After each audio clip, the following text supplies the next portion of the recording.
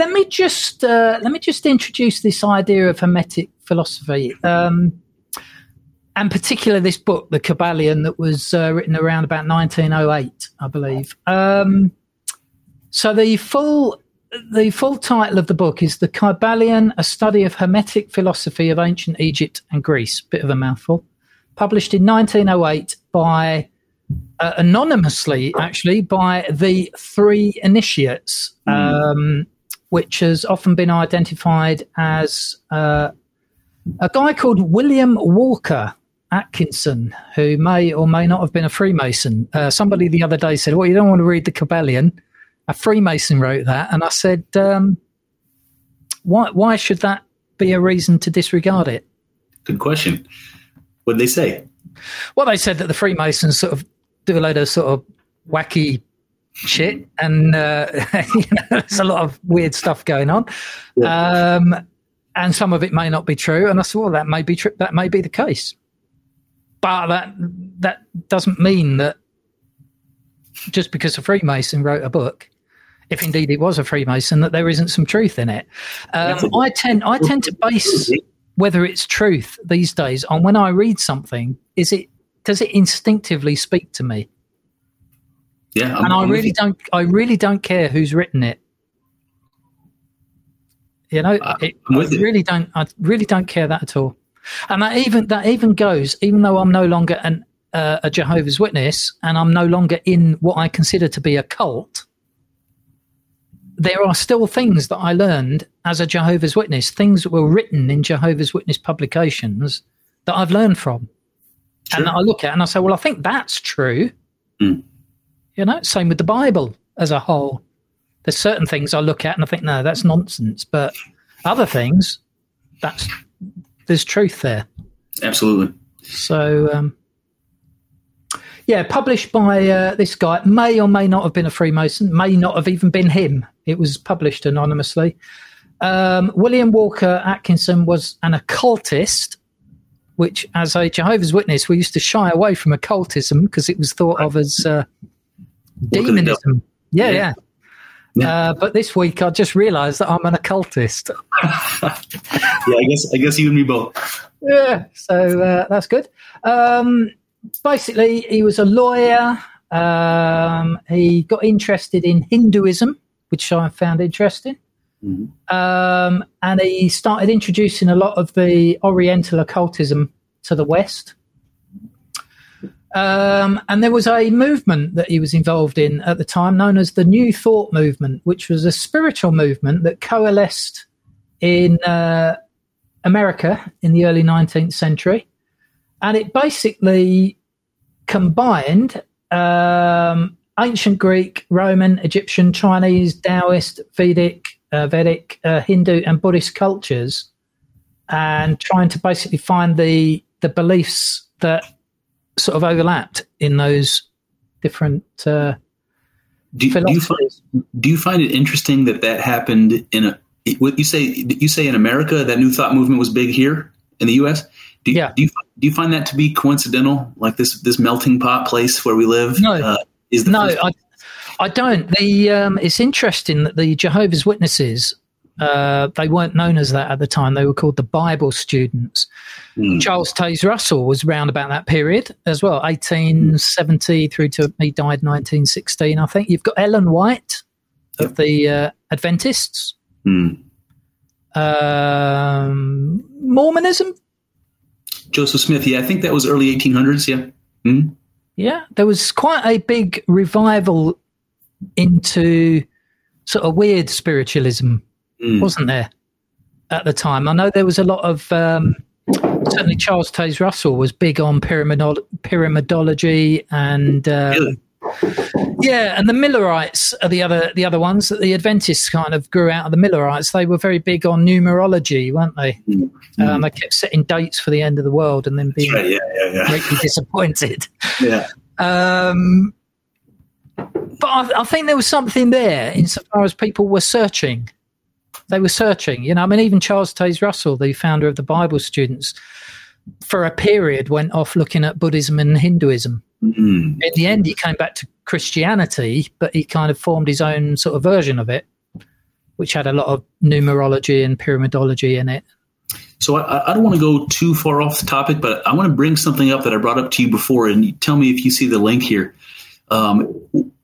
If somebody studies world religions and picks and chooses the things that speak to them, like you said, if you intuitively agree with something or it speaks to you, it calls out to you, then you want to adopt that. That there's like a discernment that happens where you as an individual, only on that level, get to decide if it's compelling to you, if it speaks to you. And it's connected to something I brought up to you before when I was talking about morality and Jordan Peterson's take on morality, where he says every decision you make is one choice against an infinite number of alternatives. And so there's discernment involved, where as an individual, you're saying, I believe this decision is the best of all possible decisions. So it's actually every choice you make is a moral act. Yeah. And I think there's a connection between the type of discernment you're making when you make any decision and the kind that you described when you're cherry picking those little nuggets of wisdom from all the different traditions. Yeah. And I think, I know for a fact that when I was in a cult, because we were taught that only we had the truth, it was highly discouraged to pick a mix. Yeah. You could not go outside the bubble that was Jehovah's Witnesses. If you started reading about Hinduism or Buddhism or something like that, people would give you a sideways look. Why would you do that? Because we've got the truth. Why would you look at, it always used to get me a bit because I used to do door-to-door preaching. I'd go to the door and say, good morning, I'm a Jehovah's Witness. And I'd encourage people to read our literature. And quite often people would say, oh, okay. And they'd take the literature. And then they'd say, just wait there for a moment. And they'd nip indoors and they'd come back with a little pamphlet from their Buddhist temple or Hindu temple or their Pentecostal church or whatever, and they'd want me to read their information.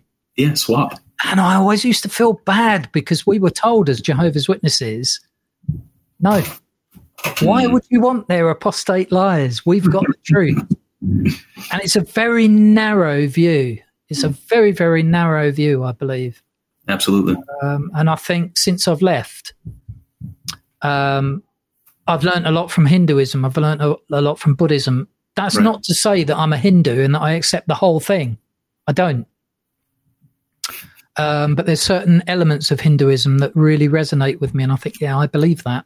If you had to pick an existing religion, you pick one that most closely aligns to your beliefs, would it be Vedanta Hinduism? Yes, I think it would. And particularly the Advaita philosophy. I'm not sure if I've written anything down on that or not. No, that's all right. Let me just have a quick look. The kind of stuff that you read in the Upanishads, Yeah, the Advaita. Here we go. The Advaita philosophy is basically, it's a non-dual form of Hinduism. So it doesn't attempt to say that there are many and we are all one. It's actually the opposite of that. There is only one. And the many that comes from the one is just an illusion, effectively. Yeah. And I buy into that, I think. Yeah, I agree. I agree. Yeah. So the New Thought movement that Atkinson was a proponent of at the time, it had four main beliefs. Number one was that God or infinite intelligence is supreme, universal, and everlasting.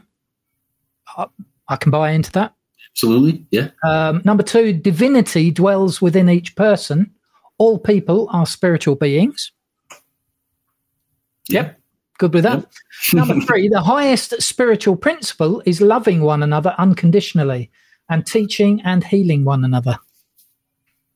Yeah. Yep. Golden rule. Yeah, that's right. And then number four, our mental states are carried forward into manifestation and become our experience in daily living. Say that again. our mental states are carried forward into manifestation and become our experience in daily living. Love it. Love it. That's panpsychism, man. Panpsychism, law of attraction, whatever you want to call it, yeah. The Kybalion, the actual book that Atkins or whoever it was wrote, he actually said, according to the teachings, the passage of this book is for those ready for the instruction. It will attract the attention of such as and when they are prepared to receive the teaching. And likewise, when the pupil is ready to receive the truth, then this little book will come to him or her. Such is the law. That's good, isn't it? Do you feel like that's the case for you, Daniel? That you were introduced to those ideas that got you further along your spiritual path when you could digest them? Yeah, I've got a good friend on Twitter called Peter from Australia, and hello, Peter. He's been banging on at me for months and months about the Kybalion and the Emerald Tablets of Thoth or something. Oh, yeah. Yeah. And it's kind of been over my head. But I've been kind of piecing together these different sort of principles, mentalism and correspondence and vibration and polarity and rhythm and cause and effect and gender. And unbeknownst to me, that actually is the basis of Hermeticism and the basis of this book, The Kybalion. And just the other day, you sent me a link to The Kybalion, and I started reading it thinking, hang on a minute. Did I write this? It's like, it literally is when you're reading it. It's like, it's almost like something you've written yourself. It's that, it speaks to you that closely. And I think when that occurs to you with a book, that is life-changing, isn't it? Absolutely. Yeah, it happened to me with Maps of Meaning, Jordan Peterson's book, and also that Neumann book. Yeah. Maps of Meaning, that's one for my list. Yes. So shall we work through the Kybalion, just the 7 principles? I think so, yeah. Because I want to actually talk about the Emerald Tablet of Hermes at the end if we can. So as long as very good. Okay, yeah. So we'll come back to Hermes and the Emerald Tablet at the end. Yes. So the Hermetic wisdom that we're going to be speaking about basically comes from this guy called Hermes, and we'll come back to who he was a bit later. But just sticking with the book for now, the 7 principles are mentalism, correspondence, vibration, polarity, rhythm, cause and effect, and gender. Okay. So the first one, the principle of mentalism, embodies the truth that all is mind. That the all is the substantial reality underlying all outward manifestations. And this principle explains the true nature of energy, power, and matter. And I think I've heard you say a lot of times, all is mind. And yes, I've made a connection between mind and energy frequencies, if you will, and matter. And I often talk about it as the divine matrix. Yes. Yeah, I use that phrase too, the matrix of being. Sometimes that's what I'll say. Yeah. Mm-hmm. Yeah, and it's like it sort of pictures, in my mind, I get this picture of a kind of grid or a web or a mesh, which represents, I suppose, consciousness, if you will, or mind. And then somehow it's kind of the actual thoughts that arise is like the matrix actually being agitated or aggravated. Yes. And, something comes to my mind when I'm picturing the wave. You talked about that already many times, but the up and down, you got peaks and troughs. And, it occurs to me that a peak and a trough are opposites. And the separation of opposites is something that we continue to come back to when we're talking about God and creation, not only the creation of the cosmos, but the creation of consciousness. Yeah. That the symbol there is the Ouroboros, the union of opposites, and that you can see it in the wave pattern. And if you plug me up to a brain scan, the name of which it can't come up with off the top of my head, but that's what you would see, right? Yeah, that's what you would see. It's amazing. Yep, that's it. Effectively, it ties in with vibration that we'll have a look at in a little bit as well. But this sort of basic idea that underneath everything there is what the Kabbalion refers to as the all. I refer to it as source or the whole. And that is all there is in reality. There's basically two perspectives of looking at this. There's the absolute perspective, and then there's, which is that there is only one all. And then there's the relative perspective, which is what we're more familiar with, which is when we look at the all from different perspectives and we come up with a million different truths. Yes. And it just depends on what perspective you're looking at the thing, but you are only looking at the same thing. So basically energy is the same as matter, is Absolutely. The same as time, is the same as vibration, is the same as the laws of forces. It's one thing. Do you remember when I brought up the analogy of the instrument playing itself? Yes. So I imagine that matrix of being, call that space-time, call that God, call that whatever you want. It's the thing that makes experience possible. It's potential, whatever that means. Yes. That plane, that infinite plane, gets, like you say, agitated, right? It gets energy moving through it and the waves moving. And what I picture is the instrument playing itself, right? It's God in the most abstract sense, and the excitements of that fabric, whatever, I don't know what word you want to use. Fabric is a good word, yeah.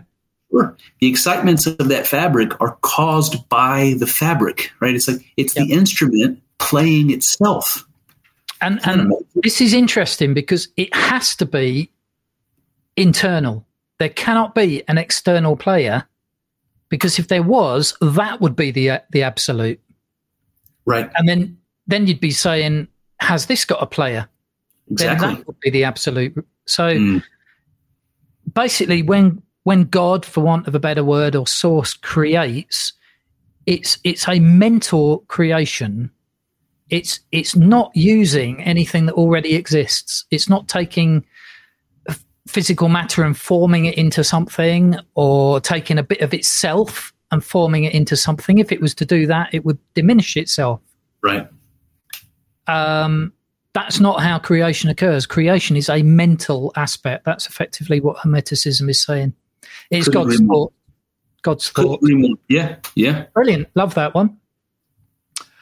Number 2 is the principle of correspondence. I think you've mentioned this one before, actually. As above, so below. As below, so above. There are planes beyond our knowing, but when we apply the principle of correspondence to them, we are able to understand much that would otherwise be unknowable to us. This principle is of universal application and manifestation on the various planes of the material, mental, and spiritual universe. The ancient Hermetics considered this principle one of the most important mental instruments by which man was able to pry aside the obstacles which hid from view the unknown. Its use even tore aside the veil of Isis to the extent that a glimpse of the face of the goddess might be caught. Just as a knowledge of the principles of geometry enables man to measure distant suns and their movements while seated in his observatory, so a knowledge of the principle of correspondence enables man to reason intelligently from the known to the unknown. Studying the monad, he understands the archangel. This is effectively saying that if you want to understand a plane or a dimension or a level of existence, you effectively have to be at least one level above it. That's effectively what it's saying. You have to be on the outside looking in. So if we are indeed experiencing having a 4-dimensional, what we would call a human experience, at the very least, we must be 5-dimensional, extra human, in order to be able to experience that. Now, we can't actually experience our 5th dimension, our spirit dimension, at this moment in time, because we're having a human experience. But whoever is further up the chain, so a sixth dimensional being would be able to observe us. Right. A seventh would be able to observe the sixth and the fifth and the fourth. Yeah. You actually mentioned to me the other day that there could actually be dimensional beings going infinite. Well, there's a Native American phrase, and I think we've said it before. I think maybe you've said it as well, that it's turtles all the way down, right? Because of the I think the Iroquois or whatever, whoever it was, the Native American tribe had a myth about the creation of the world, and the question was, where did the earth come from? And they said, well, in the beginning there was just water, and the duck and all the animals took turns diving down to see if they could find land and bring it up. And each animal goes one by one, and nobody can go low enough to get the earth. Finally, one of the animals manages to do it. He's the culture hero. He's the Jesus Christ character of the myth. And he brings up the earth. And in order to make it the earth, he puts it on the back of the turtle. Yep. So the turtle's floating there on the water, and the whole rest of the universe is built up on top. And you get this fractal picture. Okay, well, what's the turtle standing on? Yeah. Well, he's standing on another turtle. What's he standing on? Another turtle. And it's turtles all the way down. So I see this as above, so below, as an understanding of the fractal nature. Fractalism, I do as well. Absolutely. And if we say that God is unknowable, or that the unconscious is unknowable, and there's parts of our experience that we don't have access to, what the Hermetic tradition says is you don't need to observe the unobservable. Just observe yourself and everything you need to know about everything else. Because remember, you are a fractal representation of the thing higher than you. Maybe that's the higher dimensional you, and so on and so on and so on. So all you have to know is yourself. And that's what the ancient... Just know your higher self. Know thyself. That's what the Greeks said. And if you know that, then you know everything. Isn't that amazing? And the way to understand this, in simple forms, we were talking about a dot on a piece of paper earlier. Mm-hmm. That dot, which we'll say represents a one-dimensional being, has to exist in something. In this case, it's existing in a piece of paper. Yeah. Yeah. And then within that thing, it can move and exist within that thing and become a two-dimensional dot, for example. We can do that. We can draw dots on pages and move dots around pages because we're operating from a higher level. Right. Yeah. From a plane that has at least, that we know of, 4 dimensions, either 3 of space and 1 of time, or as I've postulated earlier, 2 of space and 2 of time. But we're operating from a 4th dimension. But for us to exist, we have to exist in a, for want of a better word, a container dimension. Yeah. Let's call it the 5th dimension. Now, we might call that our higher self, but then that higher self has got to exist in something. Now, we could jump directly to the 6th dimension and say that's the absolute, that's God. Right. But what if it isn't God? What if it is merely gods that caused our being, and then they are themselves within a 7th dimension, which is the ultimate being, or as you say, within another and another and another. It's you don't need to know all the way up. All you need to know is the level above you. Yeah, you know what's funny about this to me? I don't know if I've ever told you this before, but when people say God is infinite, I agree with them. But when you ask somebody what infinity is, we don't usually see eye to eye. I think infinity is a verb. I think it's an action word. That to be infinite is an action. It requires something. It's not a given. Infinity doesn't exist. It has to be created. It has to be constantly created. So God is infinite, yes, in the sense that it's always transforming. It's always becoming more and becoming different. Does that make any sense to you? It does. That might actually explain why.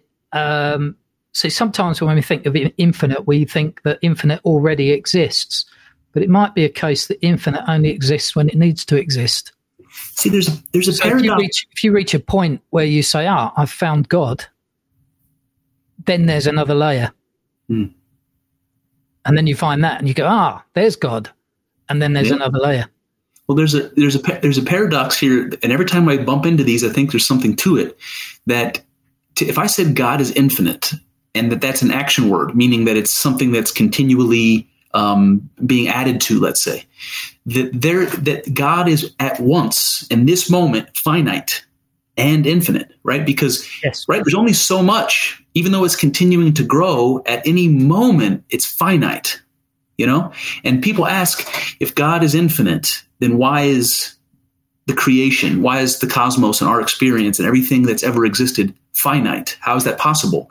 And the truth seems to be that it's both at once, And it could very likely be like the Hindu philosophy of the serpent eating its own tail. Once you introduce a circle into the equation, it's both finite and infinite. It has a beginning, but once it exists, it doesn't have a beginning. Bingo. That may be how it goes on. Maybe all those layers, all those dimensions that we're speaking about, maybe they back in on themselves, and maybe there is a case. In fact, we come to it a little bit later. Maybe there is a case to be said that God is breathing out and breathing in, and there's a constant destruction and creation and destruction and creation, and that is what the infinity is. I'm okay with that. I like that. Okay, right. We'll get onto that in a bit. Number 3 is the principle of vibration. Nothing rests. Everything moves. Everything vibrates. This principle explains that the differences between manifestations of matter, energy, mind, and even spirit result largely from varying rates of vibration, from the all, which is pure spirit, down to the grossest form of matter. All is in vibration. The higher the vibration, the higher the position in the scale. The vibration of spirit is at such an infinite rate of intensity and rapidity that it is practically at rest, just as a rapidly moving wheel seems to be motionless. And when I read that, I thought, hang on a minute. I said that a few weeks back. I said about a bicycle wheel. If you're spinning a bicycle wheel and you stick your hand in it, it appears very solid. Yes. Yeah, we did talk about that. We did, didn't we? Even though it's only 90% of a bicycle wheel doesn't exist. So the principle of vibration is that once you introduce movement into something, then you can start thinking about atoms and molecules and matter in general. Right. So with a wavelength, I'm almost certain that the more tightly packed the wavelength is, the more energy it has, right? So it's a lot more ups and downs when there's more energy in it. And I wonder if this principle of vibration is like we differentiate the world based upon how much energy is in that wave. A wavelength that's, let's say, the color red is a more densely packed wavelength than blue. So that's how you get diversity out of oneness, let's say. But because we know energy and matter are the same thing, and that we exist in a closed system, right? Energy can't be created or destroyed. What directs the energy? It's like, what is causing more energy to go in one direction to become something and less energy to become something else? Is that random? Is it intelligent? Is it directed? You know what I mean? I have so many questions. It's to use an analogy. You were saying that the creator is rather like a musician playing an instrument. I play the guitar, and if you've got a guitar with 6 strings on it, each of those strings vibrates at a different frequency, doesn't it? On the door behind me, you'll see my chakras. Yes. 7 chakras. They represent the energy points within the human body, starting from the root chakra at the bottom all the way up to the 7th chakra, which is the crown chakra. And each one is actually a color. And red is the lowest frequency, working through to the highest frequency, which is purple at the top. And it actually corresponds. Mariella, my girlfriend. Hello, Mariella. was mentioning to me this week that crystals, she does a lot of, she's into crystals and healing and that sort of thing. The crystals themselves, based on the color of the crystal, actually carries different frequencies. That's very interesting. I've always been one to write off that sort of thing, but I'm not sure I can. Yeah.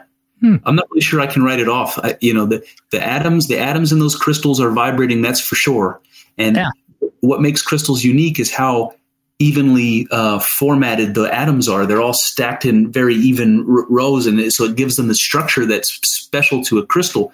And they use crystals in all kinds of ways scientifically. So, absolutely. Well, I mean, even a simple thing like a clock. You have a quartz clock, which is based entirely on quartz frequencies. Right. Which got me thinking. I wonder what would happen if you created a clock based on a different crystal.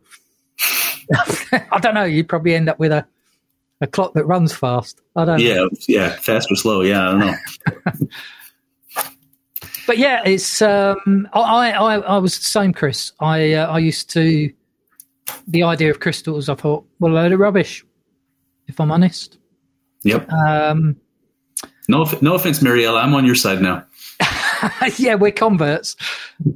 Absolutely. I mean, the more that she's spoken to me about this, she's very intuitive. We're talking about intuition earlier. She's an empath, and she picks up on energies of people, all that kind of thing. And when she's in a crystal shop, it's like she can just feel all the vibrations. It's like the crystals are alive to her. That's interesting. There's actually a bit in the Kybalion book that says that crystals actually can be thought of as a form of life due to the frequencies that is in it. Yeah, I mean, if you can zoom down to the level of the atoms, you would not disagree that it's alive, right? Yep. It's alive. Absolutely. It's moving around.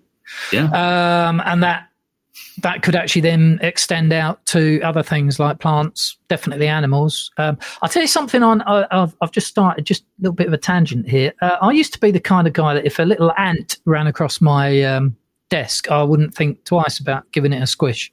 It's just an ant. You know? More recently, I've found myself letting the ants go. To the point, in my shower, I've now got even some little daddy long legs that have taken up residence in the shower. And I'm becoming a bit of a Buddhist. I'm sort of looking at all things that are alive and thinking, they've got as much right as I have. So it's funny you say that because I have had the same experience. So my grandfather has a pet name for all the grandkids, and he calls me Bugs because I'm not a fan of them. And also when I went hunting with my grandfather and my uncle and my dad growing up, I got Lyme disease because I had so many tick bites. I was like attracting them, So in 2018, when I had my mystic experience, I started to see God in everything. And then if I would see a spider, generally I would just kill it right away. It's an existential threat. It didn't ask permission to come in my house, and it's an existential threat to my children. I'm going to smash that goddamn thing.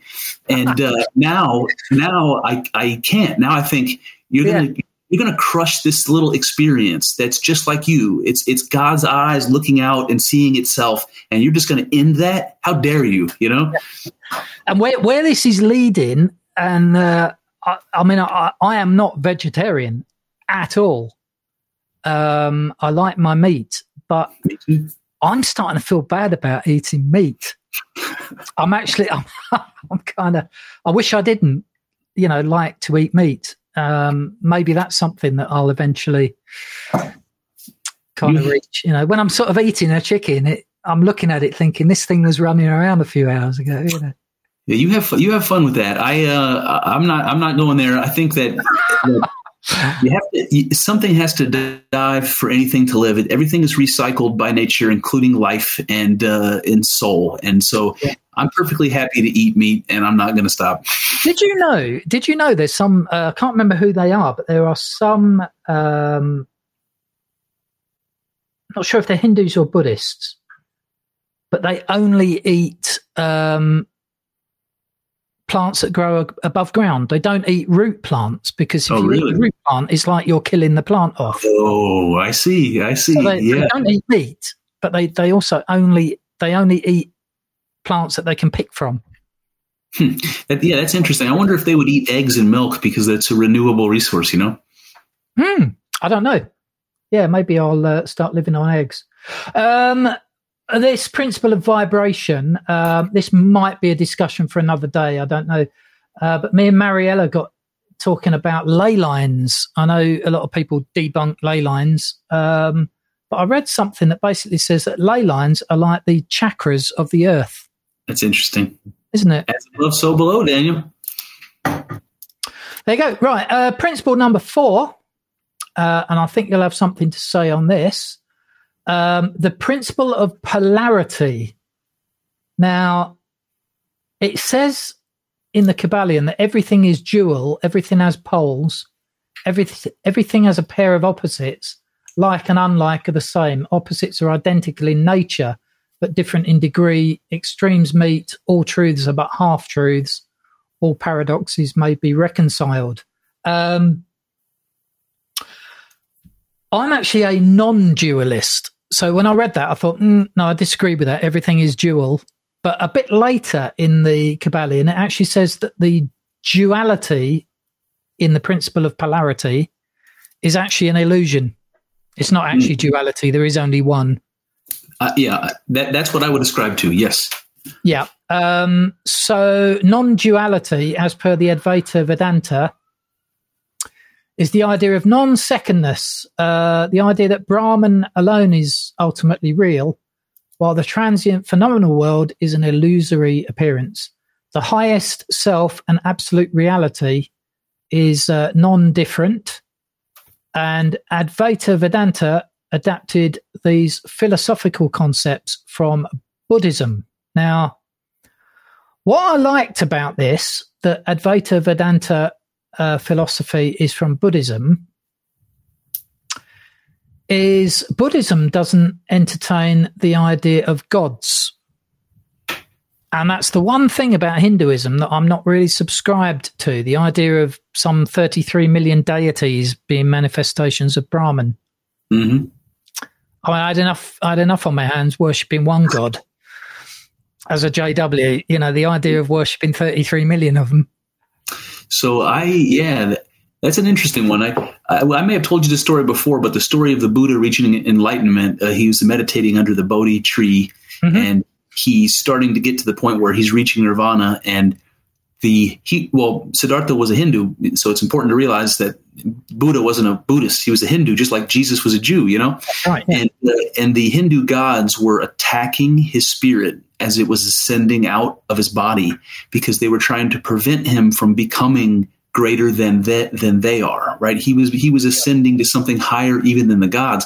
And what's so great about that story is that Buddhism teaches you that as a human being, you are greater, you have a potential greater than the gods. And so it requires an understanding of yourself as greater than the gods. I mean, I'm no stranger to talking that way. I think that I am God. I think that we are God collectively, and it reminds me of the way Carl Jung talks about the classical gods. He talks about classical gods as though they're psychological forces. They're things that are common to every human being, which is why we used to believe that we inhabited a world full of these spirits, because everybody had the same spirits within them, and it was almost like that there were spirits outside of us that were influencing us similarly. But in truth, those spirits exist within us, and we are millions of gods, existing within this unity. I think there's some truth in that. There's a bit later which I just want to read to you that talks about involution and evolution, that touches on that.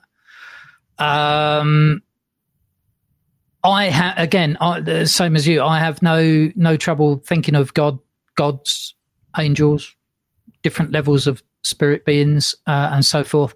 I think where I couldn't subscribe 100% with Hinduism is the idea of actually worshipping these gods. You know, I can't imagine myself having a little shrine, bowing down to Shiva or whatever, because I don't think it's necessary. I think if you understand that you are God, that you are Brahman and manifestation of Brahman,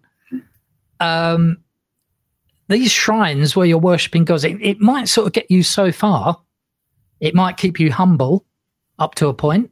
Right. But I think once you get that spiritual awakening and you realize that you are God, that you are Brahman, and that we're all one, why would you worship? Yeah, being humble doesn't work so well when you realize you're God, does it? No, that's right. Yeah, so I'm going to worship myself. Yeah, it doesn't work. And so you fall back into this rather. It's almost. It's not like I'm God. Woohoo! Aren't I amazing? Right. It's actually the opposite, isn't it? It's like I'm God. It's no big deal. Yes, exactly. It's the most mundane. It's the most common thing imaginable. That's right. Yeah. So you don't need the gods anymore. We'll touch on that a bit later. Excuse me. So this idea of polarity, you'll like this. It says, to illustrate, heat and cold, although opposites, are really the same thing. The differences consist merely in degrees of the same thing. So cold is basically something that's not as hot. That's right. It's the same thing. And it even takes this as far as to say that good and evil are the same thing. Yes. It's just a degree of goodness, Yes. which made me think in Hebrew. You'll often read in Hebrew someone saying in the Bible that they hated someone. I think it was it Isaac that married two girls, Rebecca and Rachel and Leah? That sounds right. Isaac, or was it Abraham, Isaac? Oh, yeah, I think it was. It was Abraham had Sarah and Abraham, Isaac, and then Jacob, wasn't it? Yeah, yep, that's right. And one of them married Rachel and Leah. Yes, that was Isaac and Jacob. But Abraham had two wives too, because one of his sons became the Jewish people, and the other son became the Arab. Yeah. Hagar. That's it. There you go. But in the Hebrew, it says that he loved his other wife. It says he hated his other wife. And in the Hebrew, it literally means loved less. That's all it means. Interesting. Hating someone just means loving them less. And I just thought that was good because it ties in with that idea of good and evil, or love and hate. You know, it's all the same thing, just different degrees. Right. Well, think about it. I mean, if you've ever had your heart broken, which both of us have, I'm sure, the people who you love the most, you know, those are the ones that hurt the most. There's this far of a separation between hate and love, just this much, you know. There is, yeah, and often relationships, like particularly really passionate ones like that, it's a job to tell when you actually hate or love them, isn't it? It is. It's kind of, very good. Number 5, the principle of rhythm. Now, I love this one because it says everything flows out and in. Everything has its tides. All things rise and fall. The pendulum swing manifests in everything. The measure of the swing to the right is the measure of the swing to the left.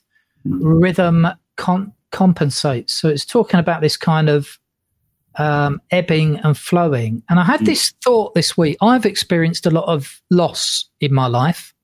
Huge amount of loss. But if you don't lose something, you're not really in a position to gain anything. And there's often this thought that if you hold on to something too hard for too long, the universe will find a way to make you lose it at some point. You know, it's because you can't receive anything new if you've got a clenched fist. Yeah. And by virtue of the fact that you open your hand allows certain things to go. There is this constant ebbing and flowing. You know, it's things coming into your life and things leaving your life, whether that's relationships or possessions, money, friendships. You know what that makes me think of, Daniel, is the people that say to empty yourself. like Buddhists will say that, empty your mind or empty yourself. So why do you want to be an empty vessel in order to be filled up with something? In order to be filled. Right. Absolutely. I mean, I kind of, in the past, I've looked at the loss that I experienced as a great tragedy, and it was painful, very, very painful. But I'm now kind of looking at it as an opportunity, because there's a lot of people that go through their 70, 80, 90-year life, and they don't lose anything, particularly they hold on to everything for their whole 70 or 80 years, and their life is very much the same. They have one life and they reach the end of it, and then that's it in this life. Whereas I actually feel a little bit like at 50 years old, I died and I lost everything, literally everything. Yes. And it's given me an opportunity to have a second life while still alive in this one. Yes. And that, I think, is a privilege. It is the point of life, as far as I'm concerned. What you just described is the hero's story. It's just like Hercules and just like Jesus. You were born again. That's what we said. That's what happened to you. It was a transformation. And it goes back to the as above, so below. God is transformation. And you are God. That means you have no choice. You must continue to transform. And when you fail to do that, you die. You're gone. You're done, man. So you did what you had to do, like a phoenix rising from its own ashes. It is. That's exactly what it is. And the fact that I may, hopefully have another 20, 30, maybe longer years in this life, it's quite something. That it's like having a completely blank sheet, but having gained a huge amount of experience, mostly from knowing now what not to do. Those sort of things that I did before didn't kind of work out good. That's right. So I won't be repeating that. I'll probably make more new mistakes, but I won't be repeating the same mistakes. And that just makes me feel like it's an opportunity. Absolutely. I feel quite positive about that. So the principle of rhythm is that one. On Twitter this week, I wrote a little tweet that said, "Life, I have learned, is about loss. We must lose to gain. Possessions, relationships, even beliefs. Allow them to come and go, to ebb and flow. To do this gracefully is the lesson." Yeah. Just good. Number 6, the principle of cause and effect. I know you speak about cause and effect quite often. The Hermetic teachings tell us that the higher planes dominate or have cause on the lower planes. And that is often why the masses of people are carried along obedient to the wills and desires of others stronger than themselves. That's quite interesting. It is interesting. It reminds me of this thing I've been toying with. There's a word that comes up in Spinoza's philosophy called conatus, Latin word, and it's like the collective will, And this is something that it's like we're moving as a culture, we're moving in a certain direction, and we're all participating in it, but none of us are leading it. None of us know where it's going or why. That's what it reminds me of. It's like we have, something like that. There's, that can be a good thing or a bad thing. I think sometimes what happens is you end up with masses of people being moved along by some higher force that's above them, in either some mental plane or spiritual plane that's higher than their kind of gross physical plane that they're working from. And it becomes a matter of not thinking. They just get moved along. The Hermetic teaching says that there's the 3 basic planes. There's a physical plane, a mental plane, and a spiritual plane. And it just struck me this week that so many people today live purely from a physical plane.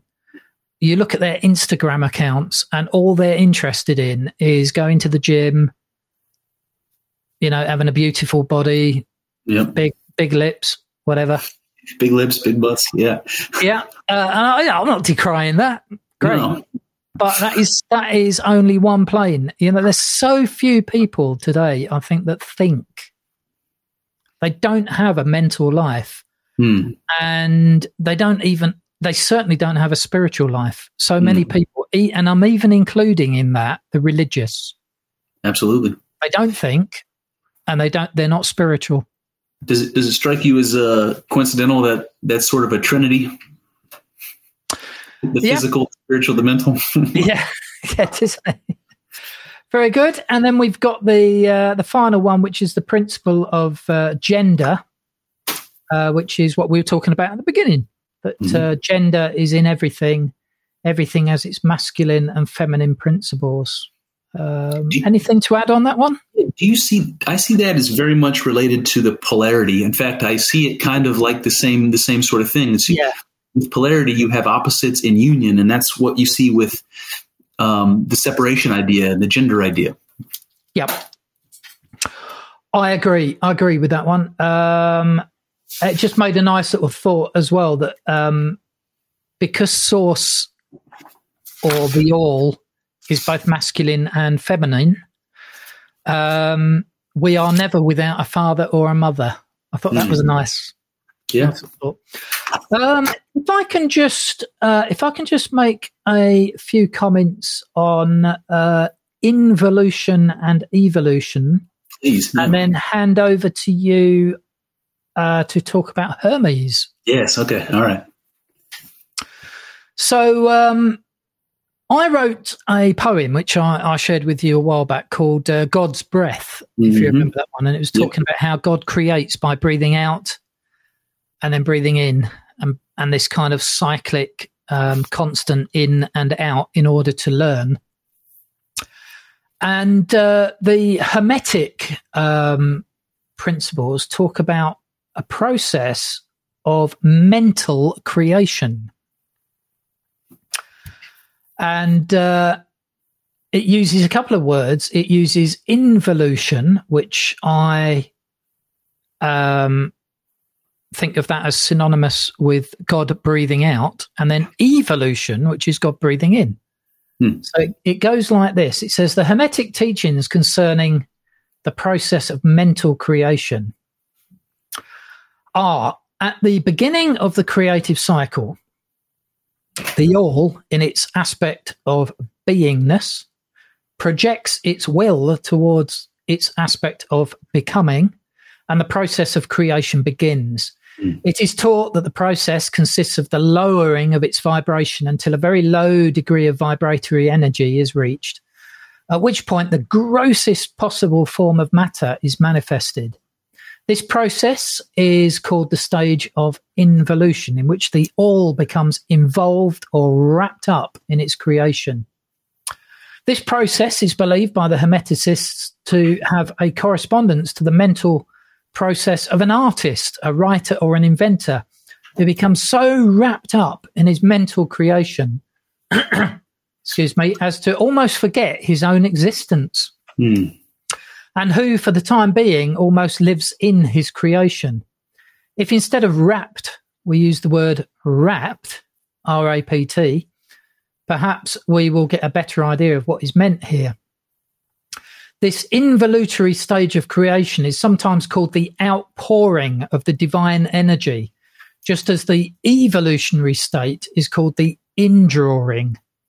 The extreme pole of the creative process is considered to be the furthest removed from the all, while the beginning of the evolutionary stage is regarded as the beginning of the return swing of the pendulum of rhythm, a coming home idea being held in all the Hermetic teachings.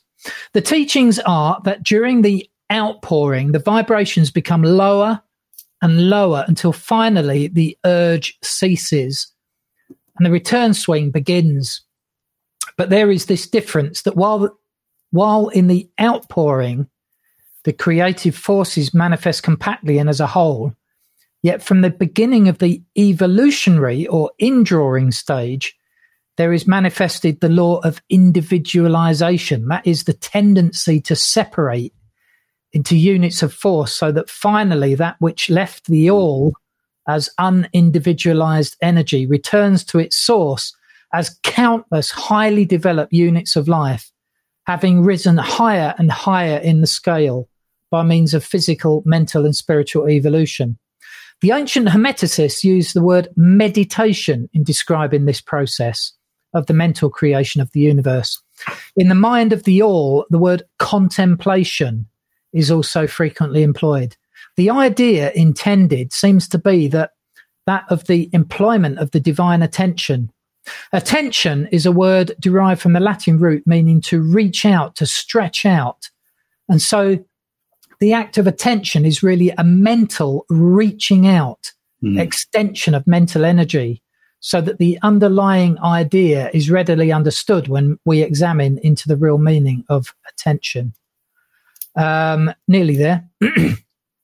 The process regarding evolution is that the all, having meditated upon the beginning of the creation, having thus established the material foundations of the universe, having thought it into existence, then gradually awakens or rouses from its meditation, and in so doing starts into manifestation the process of evolution on the material, mental, and spiritual planes successively and in order. Thus, the upward movement begins, and all begins to move spiritward. Matter becomes less gross. The units spring into being. The combinations begin to form. Life appears and manifests in higher and higher forms, and mind becomes more and more in evidence. The vibrations constantly becoming higher. In short, the entire process of evolution, in all of its phases, begins and proceeds according to the established laws of the indrawing process. All of this occupies aeons upon aeons of man's time, each aeon containing countless millions of years. But yet the illumined inform us that the entire creation, including involution and evolution of a universe, is but as the twinkle of an eye. So do not feel insecure or afraid. We are held firmly in the infinite mind of all, and there is nothing to hurt us or to fear. There is no power outside of the all to affect us, so we may rest calm and secure. There is a world of comfort and security in this realization. Once attained, then calm and peaceful do we sleep, rocked in the cradle of the deep, resting safely on the bosom of the ocean of infinite mind, which is the all. In the all, indeed, do we live and move and have our being. That's it. A bit long-winded. Basically, what he's saying is that God comes up with an idea for a universe, breathes it out, and then he allows the whole thing to spring back through the process of evolution, development, and that we are basically making our way back home as spirits. That's effectively what he's saying, isn't it? Yeah. I love that. I love that. And I love that thought taken from Acts 17, that we actually live and move and have our being within that source, that divine matrix. Exactly. So I picked up on something in the beginning that you said. You said that something like being plus will equals becoming. And becoming is what we experience. That's what our experience is. It's a transformation. So I wonder if, being, like the matrix of being, right? That the thing that makes experience possible, that's the thing that I would call potentiality or God. Yeah. But that God requires a will, a desire, a something else in order to transform, in order to become being. Yep. And so it occurs to me that will idea is related to attention, which we brought up earlier, or you brought up earlier, focused consciousness, and also energy and vibration. Yep. And so it may be that that's the mechanism that the will of God, whatever that is what's moving that fabric. It's what's and it's effectively bringing the whole of the seven principles together into this. It is a creative process. And that will that you refer to, Chris, is not an external will that is willing God to act. Because if there was an external will, that would imply that the will was higher than the source. Right. Yeah. So this is an inner will, a being, basically God creates because he creates. That's it. There's no other reason. That's it. It's not because someone's telling him to create. It's not because he's lonely. Right. Yeah. It's not because he has to create. He creates because he creates. That's right. And I think that's, that basically comes down to when you write a piece of music or poetry, people say, why did you write that? I just did. Good question. Yeah. So that's the 7 principles. Now, you've got something to say on Hermes himself, haven't you? Where does Hermes come into this and Hermeticism come into It's a great question. So it's a great question. So what you and I just read, or what we were discussing with a Kybalion or whatever, however you pronounce that, that's a relatively recent work, but one that has ancient roots. And it goes back to, Hermeticism goes back to the Greek god Hermes. That's where the word Hermeticism comes from, Hermes.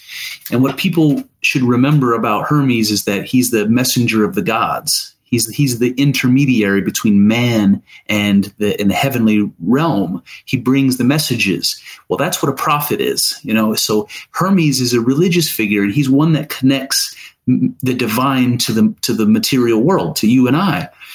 And so he's connected to a wisdom tradition that goes way, way back. And there's a connection between Hermes, the god, and Thoth, the Egyptian god of wisdom. Oh, is it Thoth? I keep calling him Thoth. I did too for a long time. Yeah, Thoth. Okay, we'll go with Thoth. Yeah. And if you look at an image of the Greek god Hermes and you look at an image of Thoth, what you will see is that Hermes carries this very particular looking staff, and so does Thoth. Otherwise, they don't look anything alike. But the ancient Greeks and Egyptians, they connected those two gods. And they did that with lots of gods. They recognized when they encountered each other, we're worshiping the same gods. We just call them different names. And that's fascinating, by the way. But so what happens is, in ancient times, there was these wisdom traditions that the priests and the shamans and stuff carried from ancient prehistory into the early days of civilization. And it was secret knowledge, the type of stuff that we would see later on with the Gnostics and the mystery religion, including Christianity. And so there are all kinds of writings that are occult type writings. They have to do with alchemy. They have to do with magic. They have to do with ritual. And it's these secret things that were passed along, in the ancient world between the wisest people in those cultures. And one of the things that was written is called the Emerald Tablet of Hermes. Mm-hmm. And if you hear Hermes talked about in this context, he's called Hermes Trismegistus, Hermes the thrice great. Some people say the thrice great part is a reference to the Trinity. I don't know if that's the case. I just read that somewhere. But the Emerald Tablet of Hermes is interesting, and it's not long. We can read it very quickly, and I want to. It's only 12 lines long. Please, yeah. There are. And this is so. Let me just get this right a minute. Hermes Trismegistus. Trismegistus, we're saying, is whether or not he was real or legendary. He started out life as a Greek person in their mind, someone who had wisdom, and he was a prophet and so on. And then from that idea, we get the idea of Hermes the god and Thoth the god. Yeah, that's an interesting question. So I don't know the historical answer to that question. I don't think Hermes Trismegistus was thought of as a person, apart from the Greek god Hermes. I think that they're the same being. All right. Okay. But Hermes Trismegistus is, it's just like when we talk about the Bible and we say that God gave the scripture to human beings, or that like the god Shamash from ancient Babylon gave the code of Hammurabi to Hammurabi. It's like that. Hermes gave the Hermetic tradition, the wisdom secrets to people, and they kept these traditions going. And there's all kinds of translations, all kinds of texts that go way back to like the 3rd, 4th century BC. They go all the way through the Middle Ages. So this tradition is connected to medieval alchemy just as much as ancient philosophy. So he's like a kind of messenger or a word, if you will. Yes. Okay. And what's interesting is this particular tablet. It has. I'm looking right now on my other screen. There's translations from Arabic. There's translations from Latin. There's translations from Isaac Newton, by the way, Phoenician, Chaldean. So there's all kinds of references to Emerald Tablet, and they go back. I tell you this because it's not clear how old it is. This could be very, very ancient. And Isaac Newton himself actually translated this. So I'm going to read for you. I'm going to read for you a hodgepodge because there's so many different translations. I sort of pick and choose the ones that I want to bring to you. But it goes like this. Here is that which the priest has dictated concerning the entrance of Belinus into a hidden chamber. After my entrance into the chamber where the talisman was set up, I came up to an old man sitting on a golden throne who was holding an emerald tablet in one hand. And behold, the following was written thereon. So this is the stage being painted. This person goes into this hidden crypt, this hidden chamber, and he sees this ancient statue, and it's holding this emerald tablet. And here's what it says. Here is a true explanation concerning which there can be no doubt. What is above is like what is below, and what is below is like that which is above, working the miracles of one. As all things were from one, and as all things were made from contemplation of one, so all things were born from one adaptation.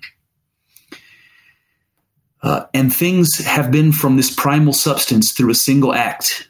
It is the main principle of the world and its maintainer. And as all things have been and arose from one, by ye meditation of one, and so all things have their birth from this one thing by adaptation. I actually read 3 different translations of the same line for you. That last one is Newton's translation. And it says, its father is the sun, and its mother the moon. The wind has borne it in its body, and the earth has nourished it. It is the father of all works of wonder in the world. Its power is complete. A fire that becomes the earth. Separate the earth from the fire, so you will attain the subtle and more inherent than the gross with care and sagacity. Hold on, I gotta scroll. If cast to earth, it will separate earth from fire, the subtle from the gross. Its force or power is entire if it be converted into earth. With great capacity, it ascends from earth to heaven. Again, it descends to earth and takes back the power of the above and the below. Because the light of lights within it, thus does the darkness flee before it. This is the force of forces which overcomes every subtle thing and penetrates into everything gross.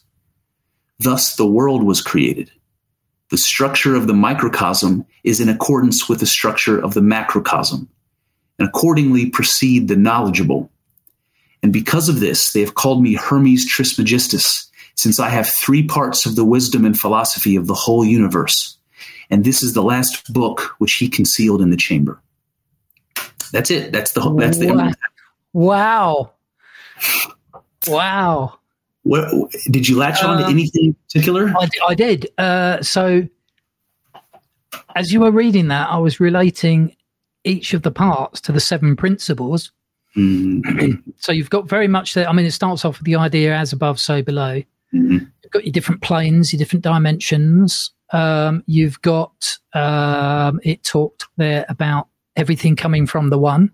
Mm-hmm. There is only one. I thought that was good. The father and the mother. Yes. And it likened that to the sun and the moon. That was interesting. Yes. So we've got the idea of gender working through everything. Yes. Creation and being born. Mm-hmm. I love that.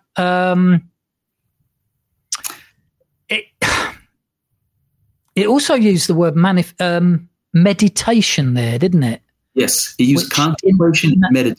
Kabbalion book, it was talking about this meditation, almost as if God going into a meditative state, breathing out, taking a moment, and then breathing in.